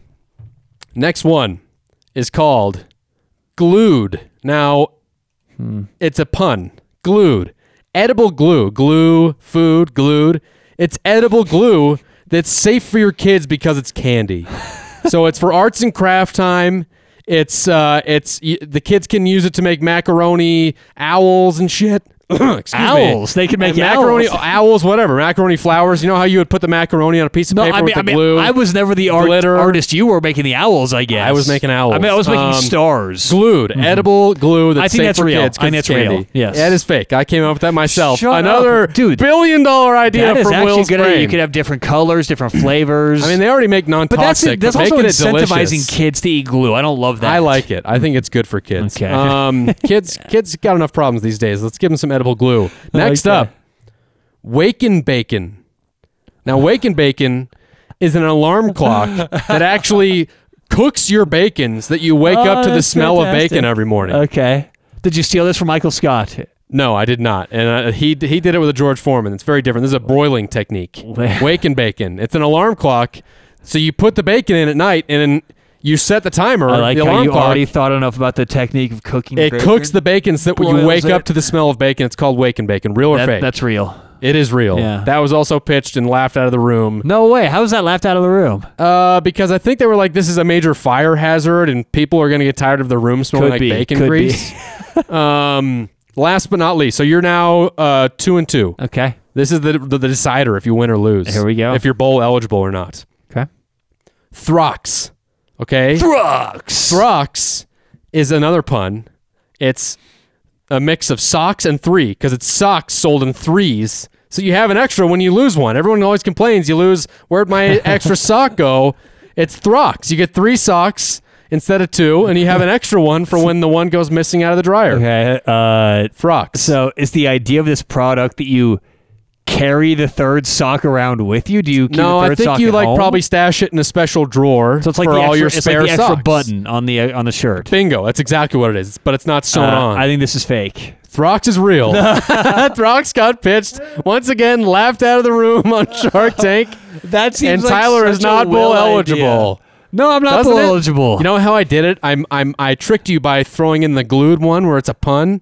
I did my own punny one in order to make sure, and I said that one first well, to get you. It was punny and funny. It was a mental game. So, real or fake? I like that. Go buy some Throx, people. I love All right, Throx. best bets. It's championship week, so we've only got 6. We're basically breaking down the Power 5 plus the AAC, all the big ones. We're going to start with Best bets. the Pac-12 championship game. Utah versus Oregon. It's a rematch. These teams played 2 weeks ago. Oregon went to Utah, got their asses kicked by the Utes. Right now, it's neutral field. It's in Las Vegas, the new Allegiant Stadium where the Raiders play. Utah is a 3-point favorite right now versus Oregon. And Tyler, this to me is, how much is the Utah home field worth? We know that Oregon went in a favorite by I think 2.5 points, something like that, and Utah just bullied Oregon in the trenches. Both sides, the offense looked great. Now we get a neutral field. I always find it interesting when you get a rematch on a neutral field because I think that Utah is a very tough place to play, and now with Oregon back on their feet, they were able to run the ball against Oregon State in their rivalry game in the Civil War, and now they get a rematch against Utah, and they can make up for that loss and win the Pac-12 in one game. Personally, I think that Utah might be too good, but what worries me is that we've now seen a 6-point swing from where the market had them as 2 weeks ago at Utah, Tyler. Right. I mean, I know it's a big swing. That 6-point swing could be 3 points for each team. Utah's 3 better, Oregon's 3 worse. I think a lot of people were too high on Oregon earlier in the year. I actually like Utah this game, and to me, it just goes to the matchup the first game. There's so much that we can take away from a football matchup. Does one team have an advantage on the defensive line? Is there a coaching advantage? Is there a schematic advantage? And that's the most important data point we have this season for both teams. However, I think Utah was so dominant that game. They did so much. It wasn't like, the home field for Utah. Without the home field, Oregon would have been fine. Or if Oregon was a little bit healthier, they would have been fine. I think Utah has an advantage here. And I know Utah and Oregon are both playing for something, but I lean Utah this game. I think they're the better team. and they're playing their better football right now. Oregon, obviously, big win last week, but I'll take Utah at Allegiant Stadium. They've done well in these games, in these situations. I like Utah. Now, what's interesting here, Tyler, is that kind of flies in the face a little bit of your public consensus, right? Wouldn't all the public think Utah just destroyed them and beat them by like 20 points? Yeah. Now we're going to pick them as 3-point favorites on a neutral field. I don't know. I mean, I think that typically when it comes to a rematch, it kind of benefits the team that lost because they know what's coming, or maybe it benefits the team that won because they're more confident going into it. Well, I think it benefits the team that lost because they changed stuff up. Utah's probably going to do what they do again, and I agree with you. It is the public sentiment, but the public's not always wrong. I think Utah has the ability to switch things up, and I just think Kyle Whittingham can come up with a game plan to be different enough. It's not like they don't understand this either. It's not like they're going, oh, we're just going to do the exact same thing. So I just think there's a lot of ways Utah wins and covers. I know I'm with the public here, but I like it. All right, I'm going to go with Utah as well, but I'm a little hesitant because I feel like this would be a prime opportunity for me to pull a gambling pro move on you and take Oregon +3, but I'm not willing to do it, so I'm going to go Utah -3 as well. Moving on, the Big 12 championship game. Oklahoma State versus Baylor. This is the first Big 12 championship game for both of these teams. Pretty incredible. The game is being played in Arlington and Dallas at Jerry World, where the Dallas Cowboys play. Look, Baylor found a way to win last week against Texas Tech without Gary Bohannon. He went down with the season-ending injury, their star quarterback. And Texas Tech had a field goal there to tie it up, and it just barely missed. I think this is interesting because it sounds like Dave Aranda is going to get this contract extension to stay at Baylor. Yeah. His name has been thrown out there a lot in this coaching search, but because nothing has been finalized yet, we haven't seen an announcement. It worries me about where Dave Aranda's head is at. Is he talking with the people at Oklahoma? Is he talking with maybe now Notre Dame? I mean, who knows? Was he talking with LSU about this coaching hire?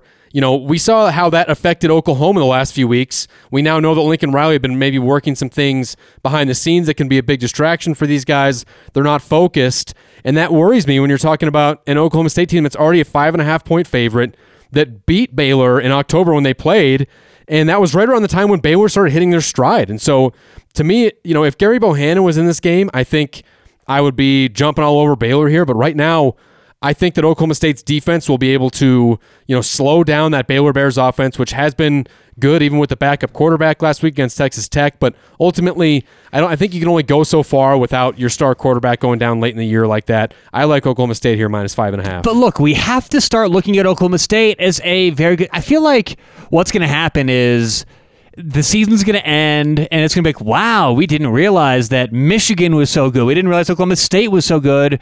And I think we're making the same mistake here. Oklahoma State is defensively, okay? This is their defense rankings.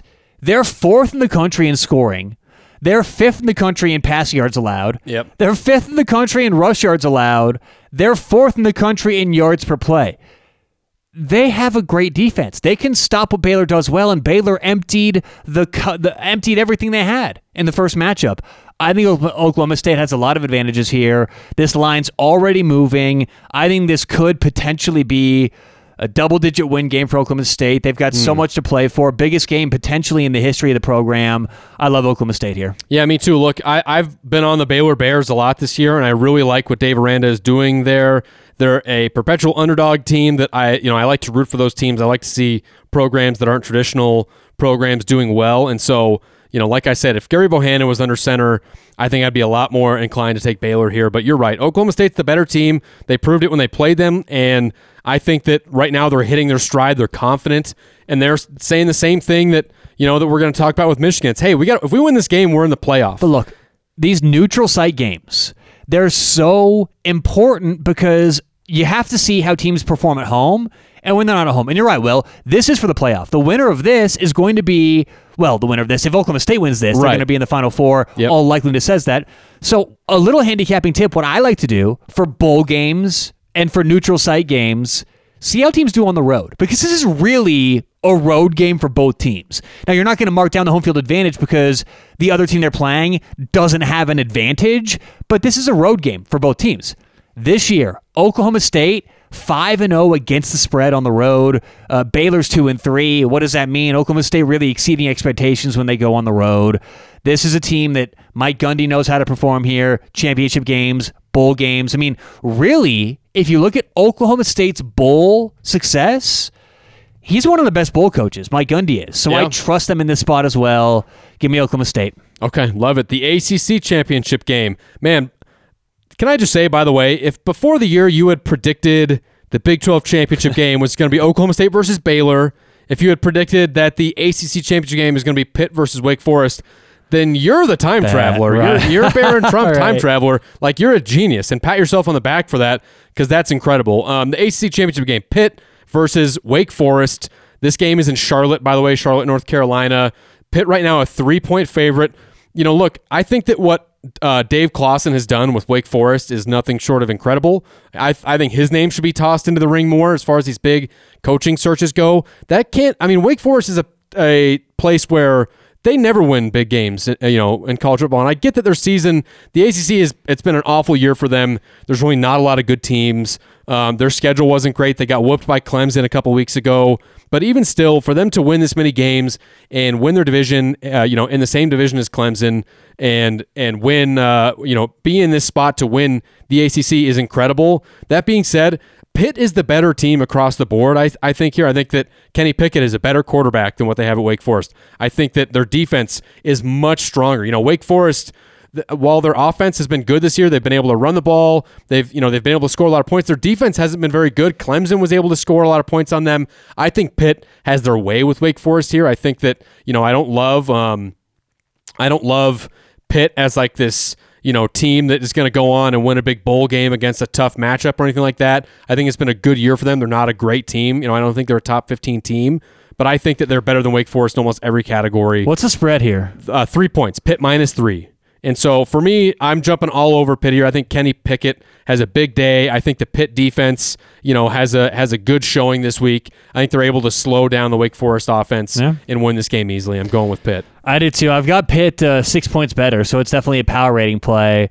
And look, you look at Pitt according to PFF College, a website I love for advanced statistics, and Pittsburgh is really top 25, top 30 in the country in most categories. The only one they're not is rush blocking, and they've gotten so much better week by week at that I think Pittsburgh, not just on paper, they're 10-2 this year, they're looking really good behind the scenes. So I agree. This is a kind of a celebratory time for Wake. Their fans should be happy. They don't have a lot of this kind of success, but it's just not a great matchup. And I think Wake's defense, unfortunately, going to be a little porous here, especially through the game. So, through the 60 minutes, So Pitt, we'll take them to cover the spread here. Yeah. Okay. We're both on Pitt there for the ACC championship game. The AAC, the American, the ACC, as Tyler calls it. The ACC. Houston at Cincinnati. This game has real playoff implications. If Cincinnati wins, they're probably in. Now, if Alabama were to beat Georgia, there's a chance that Cincinnati gets booted even at undefeated. But this is actually going to be one of the bigger. The win at Notre Dame was the biggest win on Cincinnati's schedule, but this would be the second biggest one. Beating a Houston team that is 11-1 right now, is ranked in the top 25, and right now Cincinnati is a 10.5-point favorite. And the interesting thing about the AAC championship game is that all the Power 5 championship games are played neutral field. In the AAC, it goes to the team with the highest record, the best record, the highest ranking. And so Cincinnati gets this game at home. They get it at Cincinnati. I'm trying to remember the name of their stadium. Tyler, help me out with that, would you? I got you. Cincinnati Stadium is I want to say it sounds like this is going to kill me. The Bearcats play Nippert at Stadium. Nippert. Yes. Nippert. Weird name. Look, they're all in for the playoffs, and Houston is a very underrated team. Houston is not being talked about by anyone right now. They're not just good on offense, they're a good defense too. They're 19th nationally in points against, and they're good against both the run and the pass. They have very impressive defensive numbers. They did lose to Texas Tech week 1, but since then they're 11-0. They've won basically every game on their schedule. They've won easily. The difference between them and Cincinnati, though, is they don't have a proven win like Cincinnati does with Notre Dame, right? Cincinnati, they have 2 easy wins against Houston in the last 2 years, so that recent history stuff is very much favoring Cincinnati here. But what worries me is that This 2021 season has been insane, and there's been lots of upsets for people who didn't see it coming. Top teams going down. Alabama went down when they were number one. Georgia is basically the only team that hasn't had this big upset loss. Georgia and Cincinnati are the only two undefeated teams left in the country. Right. And this game, to me, screams upset. Especially, I know that Cincinnati's at home, and that's a huge thing for them, but Houston's defense is very underrated. If you're going to give me 10.5 points here, Tyler, I think I'm going to take Houston. I think I'm going to take the Cougars and Dana Holgorsen. Damn it. I was hoping you'd go Cincy here. I love this bet at 10.5. Houston has one of the most underrated defenses in the entire country. Their pass rush is they don't have to blitz. They can bring a pass rush. Their rush defense, they tackle, they clog holes up. I mean, they're so underrated for what they've done defensively. And I know, Will, like you said, not the best maybe schedule so far. I get that. But nationally, we did this with Oklahoma State and all their great national rankings. This is Houston's defensive rankings. They're 9th in passing yards allowed, 8th in rush yards allowed, 8th in time on the field, 12th in number of plays against, and 11th in yards per play. This is a top 10 defense, at least statistically. So I trust Houston to slow down Cincinnati. And Will, you know this. I got burned a couple weeks ago fading Cincy. I don't think they have that big game, put them away gene. Now, I know I lost the SMU bet because it was a blowout. I don't see it happening here, though. I'll take Houston. I love this bet. 10.5 seems way too high to me.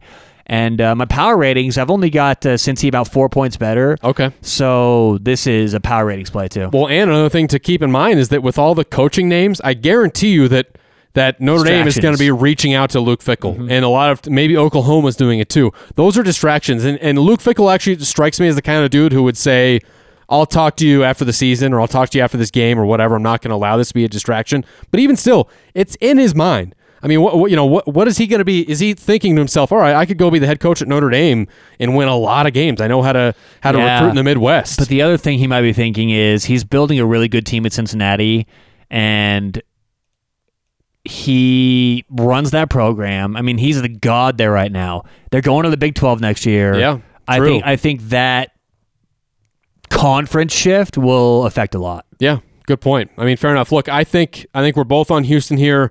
It wouldn't surprise me if Cincinnati wins big, but it also wouldn't surprise me if Houston pulls an upset and just wins the game with Dana Holgorsen. So I'm excited to watch that one.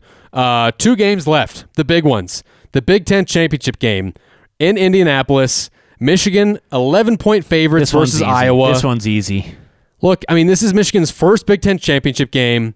They should be able to take care of business. Look, in pretty much every measure, they should be better than Iowa. They have a better quarterback. They have a much better offensive line. They've scored more points. The defense has been better. The one thing I'll say is that Iowa has been a tough matchup for Michigan in recent years, but usually that's when they're playing at Iowa, at Kinnick. That's been a tough spot. I expect the other thing to take into account here is I think that since this is Michigan's first trip to Indianapolis since they started the Big Ten championship game, I think that you're going to see a lot of Michigan fans in attendance. I think they're going to buy up a lot of the tickets. I think this is going to be kind of a home field advantage for them a little bit, as weird as that is to say it as a place they've never played, but with the fans there. The only thing that worries me about Michigan covering the spread or even winning this game, frankly, is the hangover spot. They finally beat Ohio State. They haven't beaten them in 9 years. Yeah. It's the biggest celebration. Ann Arbor's partying all day, all night Saturday, all day Saturday into Sunday. Now, look, the players, all the stuff that's coming out from the players, that these guys have a different mentality. It's what got them that win over Ohio State, is that they are a work business mentality and they know the job is not done. But it does worry me a little bit that maybe for them they reached that peak, that spot for them, beating their rivals, beating Ohio State at home, an upset victory, and now maybe they're a letdown spot, and that kind of freaks me out. I think that would be the case if this were a regular season game. The fact that this is for a Big Ten title, that it's going to be national TV, that is, to me, the factor that overcomes all that stuff. So I agree. This is maybe the highest point in the since, all those heydays of Michigan. This is a big day for decades. We're talking decades. So I get that. However, I think they're going to be focused. But this scares me because the margin. Michigan doesn't need margin this game. Yeah, Michigan doesn't need margin because if they win, they're in. Yeah. Like they could win by 1 point on a last-second field goal, being outgained, having lost, betrayed the whole game. Yep. Last-second field goal, they win. That's fine. So there's no incentive for them to blow Iowa out of the water here. And Jim Harbaugh has come out and said already, he says Kirk Ferentz is one of the coaches that there's not many people I respect more than Kirk Ferentz. Right. The only reason that I go back and forth with this, and I know I said it was easy, this is not easy. This is not an easy game. Iowa, to me, this game comes down to the rush attack. I know that, Michigan's been able to throw the football. They've shown the ability to air it out and go vertical, which is, I think, their main missing ingredient the last couple of years is an efficient pass attack. But if you look at run efficiency in the Big Ten, Iowa's 11th this year out of 14 teams. Michigan is number 1. And I think that is what the game's going to come down to. Who can have success on the ground and open things up for the pass game? Yeah. I think Michigan can. And I actually lean Michigan this game. The only reason why I don't love it is because they have no incentive to cover that big number. And, I think if it comes down to it, and let's say Michigan's up 13 with a couple, 6 minutes left or so, I think we could see Harbaugh maybe take his foot off a little bit in terms of subbing some guys out, right. Being careful, going in a little healthier to the bowl game. So yeah. I lean Michigan here. I think I'm going to go with Michigan, but I am a little bit scared about it. But what gives me, Michigan's special teams has been fantastic this year. That's going to play a big effect here. Harbaugh doesn't have the best record in bowl games, but what's interesting about that, we always talk about this when we're talking about bowl games, is motivation. And the majority of these bowl games he's played have come after just heartbreaking losses to Ohio State where the players' spirits are broken. And so, I look at some of the neutral field games they've played. Like they played 4 or 5 years ago, they played a week 1 or week 2 neutral field game against Florida. It's a big neutral thing, and they came out super prepared, super sharp. They look great. They blew Florida out. And so I think that Harbaugh is actually built well for games like this where it's a neutral site, it's a playoff type of environment, and everything is on the line. They still have their hopes ahead of them. And I think that, his bowl record has been a lot of players that have just felt like their season is demolished when they lost to Ohio State, and now they don't have that. I also think that you look at Iowa, their offense has especially struggled against teams that had good defensive lines that were able to create pressure on the quarterback, and Michigan has one of the best defensive lines in the whole country. Right. I think you could see Aiden Hutchinson and David Ojabo have another big week, get a lot of sacks, force some turnovers. So I don't love it, but I'm gonna take Michigan minus 11 here. Bit of a homer pick, so let's go blue. Before we get off Michigan, I forgot a little thing I had for today's show that we didn't do with Shark Tank, my business names. I'll rattle these off quickly. We don't have to comment. I'll just rattle them off quickly. I've got, for those who don't know, I'm a headline guy. I'm a business creator guy. I've already gotten hundreds of business deals done just with name ideas for college. Yeah. So I've got Michigan-themed business names. Michigan players themed, right? Thank you. Michigan players, business ideas for these Michigan players. Like one of your originals, by the way, just an example. One of your all-time originals was Tommy Tuberville's Tupperware. Mm-hmm. Like those are the kind of business models that Tyler's coming up with. And I think here. Tommy Tuberville's in his 3rd year. He's having a success with his Tupperware company. He is a senator, I believe, right now. All right, so so these are all Michigan player named businesses. All right, this is Cade McNamara. McNamara's marinara, so he makes his marinara sauce. Okay. Hassan Haskins. Hassan's batons. He manufactures batons for like the Olympics. Oh, like police batons? No, like ones you like pass to people. Oh, like running batons. Yes, running batons. All right, Blake Corum. Corum's curbside coffee. I could see him having a nice little getting away from the game, having a nice little coffee shop. He maybe could, make some muffins, some pastries. Can I counter that? Yes. He teaches children how to act properly, and it's Corum's Decorum. Oh, very nice. Decorum I like school. that a lot. Yep. The audience likes it too. All right, next. This is Cornelius Johnson. This one is called The Cornelius Helium Dream. What is that? It's like, have you ever heard of Meow Wolf? Yeah. Yeah, it's kind of like that. Just Okay. a big old weird thing. It's just an art installation. Yeah, it's just a weird art installation. It's called The Cornelius Helium Dream. He charges for it. All right, next is Mozzie Smith. Mozzie's Maseratis. That one's easy. He sells cars. Nice. And then last here, David Ojabo. Ojabo's avocado. Excuse me. This is hard to say. Ojabo's Avocado Aficionados. And what it is an online subscription service where you get avocados sent to your house, and for the gold level, so that's a silver level, okay? You get avocados. Or the maze level. The maze level. Ooh, there you go.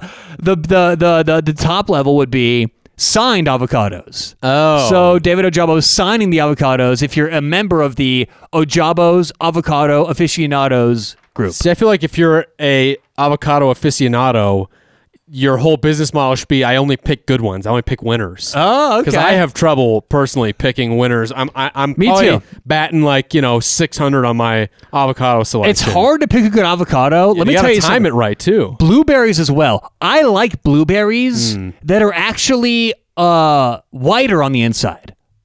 I don't trust a blueberry that's actually blue. But how do you know if it's white on the inside? Just like Kramer and Seinfeld. He only eats plums that are red on the inside. That's right. Well, how do you know what it looks like? What does it look like on the outside? Yeah. Hey. That's a good point. I like that. Now, so like that a remember, lot. when you're picking your blueberries, they can't be blue on the inside. Yep. Otherwise, you've gotten a bad batch. Okay. I love it. Well, we're both on Michigan, and hopefully those Michigan players sign some NIL deals for those businesses very soon. McNamara's marinara. Last but certainly not least, the biggest game of the weekend, frankly, Big is one. The SEC Championship game. This game is in Atlanta, Mercedes-Benz Stadium. Look, right now we've got Georgia a 6.5-point favorite over Alabama. This line opened at 3.5, and it jumped up to 6.5 very quickly. This is fascinating to me, this game. Nick Saban is undefeated against his former assistants. He's never lost. And I think Georgia's going to win this game. They've been my pick to win the national championship since before the season started. They were my pick to win the SEC. I think he's going to be the first former assistant to take down Nick Saban, but can he cover? Is he going to win by a touchdown? I mean, we look at Bama, and frankly, they've struggled to run the ball against teams with strong defensive fronts. And the one thing we know about Georgia is their front seven. I mean, frankly, their whole defense is insane. The most points they've given up all year was 17 to Tennessee, and Tennessee looked incredible doing that in the process. You add to that Alabama's starting running back Brian Robinson is out with some sort of a lower body injury, I believe. They only have one scholarship running back that's active for this game against Georgia. That's a problem, especially when you look at the fact that if they're going to have to throw the ball a lot, Alabama has also struggled to protect Bryce Young. And Georgia's defense can tee off at this point if they start stuffing the run, forcing Alabama into third and longs, obvious passing situations. I think Bryce Young could get hurt, frankly. Alabama certainly has super talented offense and defense. They're still Alabama, but Bryce Young is just a freshman, and he hasn't played that many super tough defenses. And the ones that he has, he's struggled, and they've struggled to run the ball. I think that they're going into a buzzsaw right now. I think that Alabama has a real chance of actually getting blown out, and that this could be the first really bad blowout loss that Alabama has had under Nick Saban. I think it could be shocking. It's interesting this game is in Atlanta. You'd think that'd be a home field advantage for Georgia, but the Mercedes-Benz Stadium in Atlanta is basically a home field for Alabama at this point. They've played so many games there. I like Georgia minus 6.5. I know the number has jumped. I know the public is going to be all over Georgia here, and they're all going to be fading Alabama. To me, it's just about how good I think Georgia's defense is. I think they're that good. I think Georgia covers the spread 6.5. Georgia is that good. I know how good their defense is, and I know that they are an elite team. You look back the last 5 years, they're one of the best teams who's played. However, I think Alabama's a little disrespected here. I think 6.5 is value for the Crimson Tide, a team who has the ability, who has a team, who has the talent, who has the coaching staff to put together a game plan to beat Georgia. Do I think they'll win?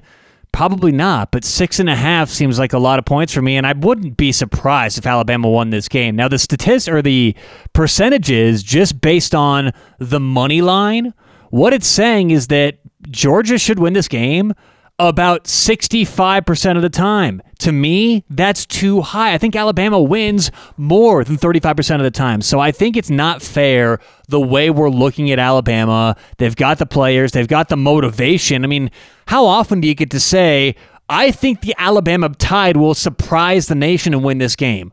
I want to be on that side.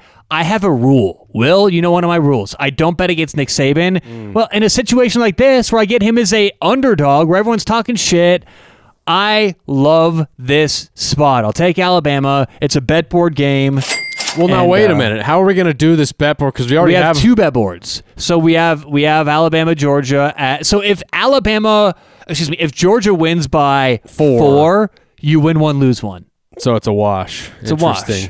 All right, fair enough. I'm going to go. Otherwise, you could avoid this all by saying that it's a lean for you and you don't like either way. I'm going to double down. All right. I think Georgia's going to win by a touchdown. I'm going to get 2 bet board wins in one game. You could, if they cover the 6.5, you get 2 wins in one. I think that I think these players are itching to beat Alabama. And we know Alabama gets everyone's best shot. That's just the way it works when you're Alabama, when you're on top.